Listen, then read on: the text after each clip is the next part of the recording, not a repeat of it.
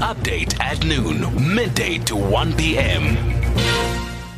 And we start here. The Human Rights Commission has come out in support of the South African schools staying open and more children actually returning to school.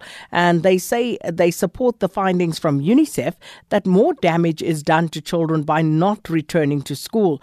The Commission says it had become aware of studies that showed that children were suffering more while at home, having lost between 20 and 50% of their scheduled schooling since the start of the coronavirus pandemic. So to get a greater understanding of their perspective on this particular matter, we are joined by Commissioner Andre Gom of the South African Human Rights Commission. Thank you so much for your time and welcome to Update at Noon.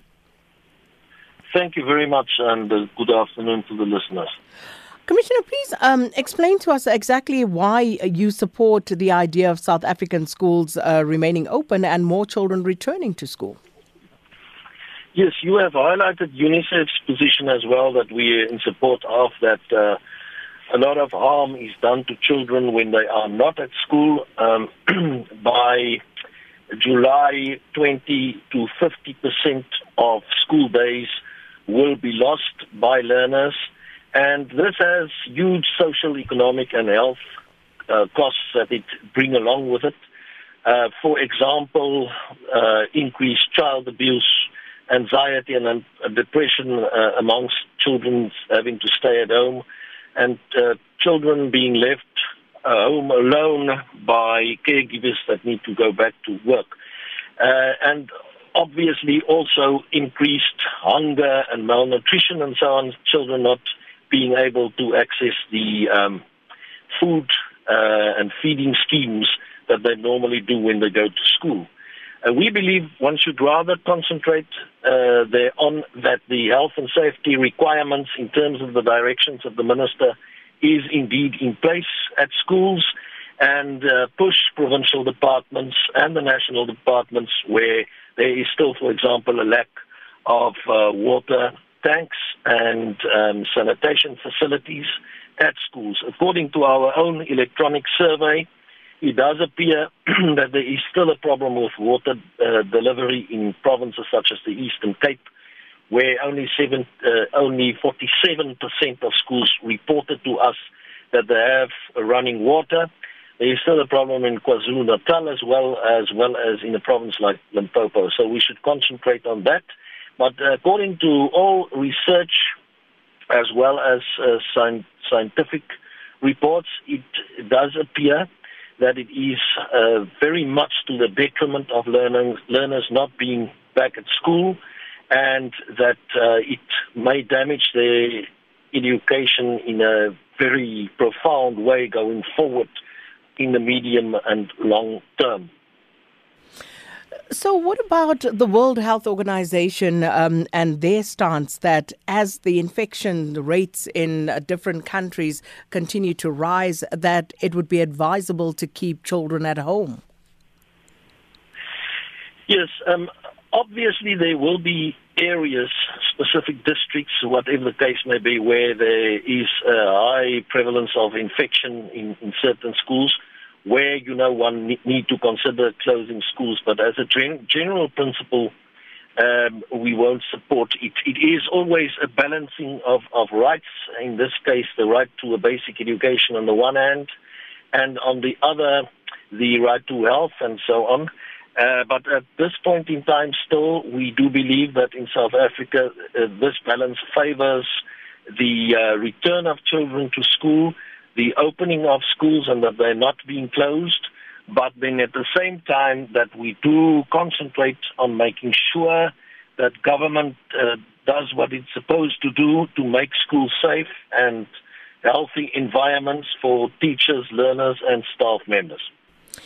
But what about the instances where they are not unable to do that, where they are unable to do that as government? And as you pointed out yourself, some of the instances in the Eastern Cape and other parts of the country as well, because does that then not also continue to promote this unequal access to schooling?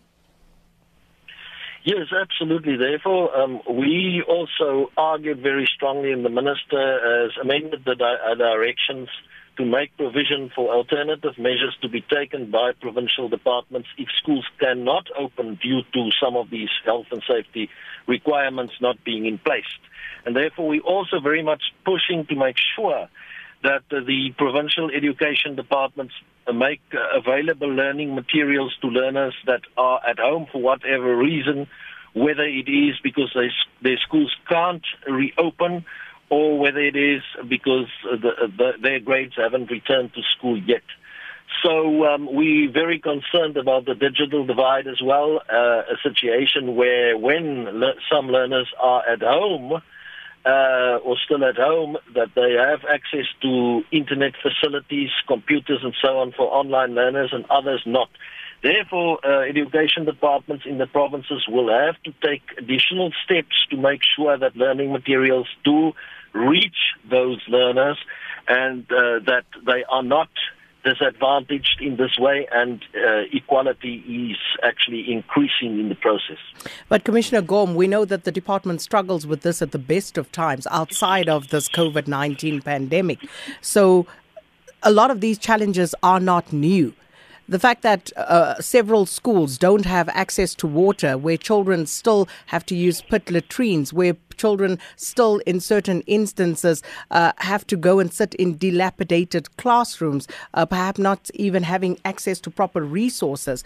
These are not new problems in our South African schools. And one would ask, why hasn't the South African Human Rights Commission been more forceful in ensuring that government actually comes through and fulfills its obligations in this regard? Yes, the Human Rights Commission has been quite forceful. We also brought out reports with recommendations and so on. In this regard, we've written to the National Minister on various occasions. We have also planned before the lockdown to take this to an inquiry level or an investigative level, having a whole investigation pertaining to specifically the matter of water and sanitation, including the pit latrine issue. Unfortunately, this now has exacerbated the situation, and therefore the government has put aside more money to make sure that schools have water tanks and sanitation and so on. The problem is with the delivery. In some provinces, they report that they are above 90% in terms of the delivery of the existence of water and sanitation facilities. In others, specifically the Eastern Cape, we still see the problem that we see, that there is only 40% of schools with running water. So in these circumstances, we would most definitely, keep on pushing very hard, and even if necessary, we will go to court to make sure that schools have the basic facilities they need to have. There is no excuse for water tanks not having been delivered to, for example, schools in the Eastern Cape, and we're most certainly going to look into that matter. And just a final question. The unions are right now saying that their members are dying. They are tired of sending condolence messages to families of their members. What about their right to life in this context? No, that is obviously very important, and that's why the safety and health requirements set out in the minister's directions need to be implemented and followed at all schools, and provincial departments and districts have the duty to make sure that that is the case.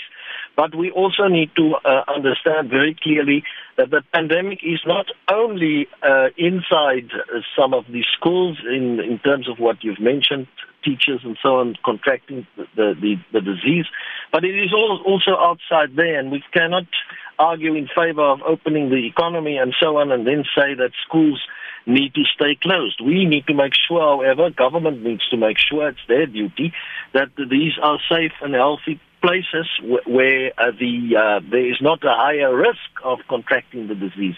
Evidence and scientific evidence clearly shows that learners are much less likely to contract the disease and to also carry it over to others.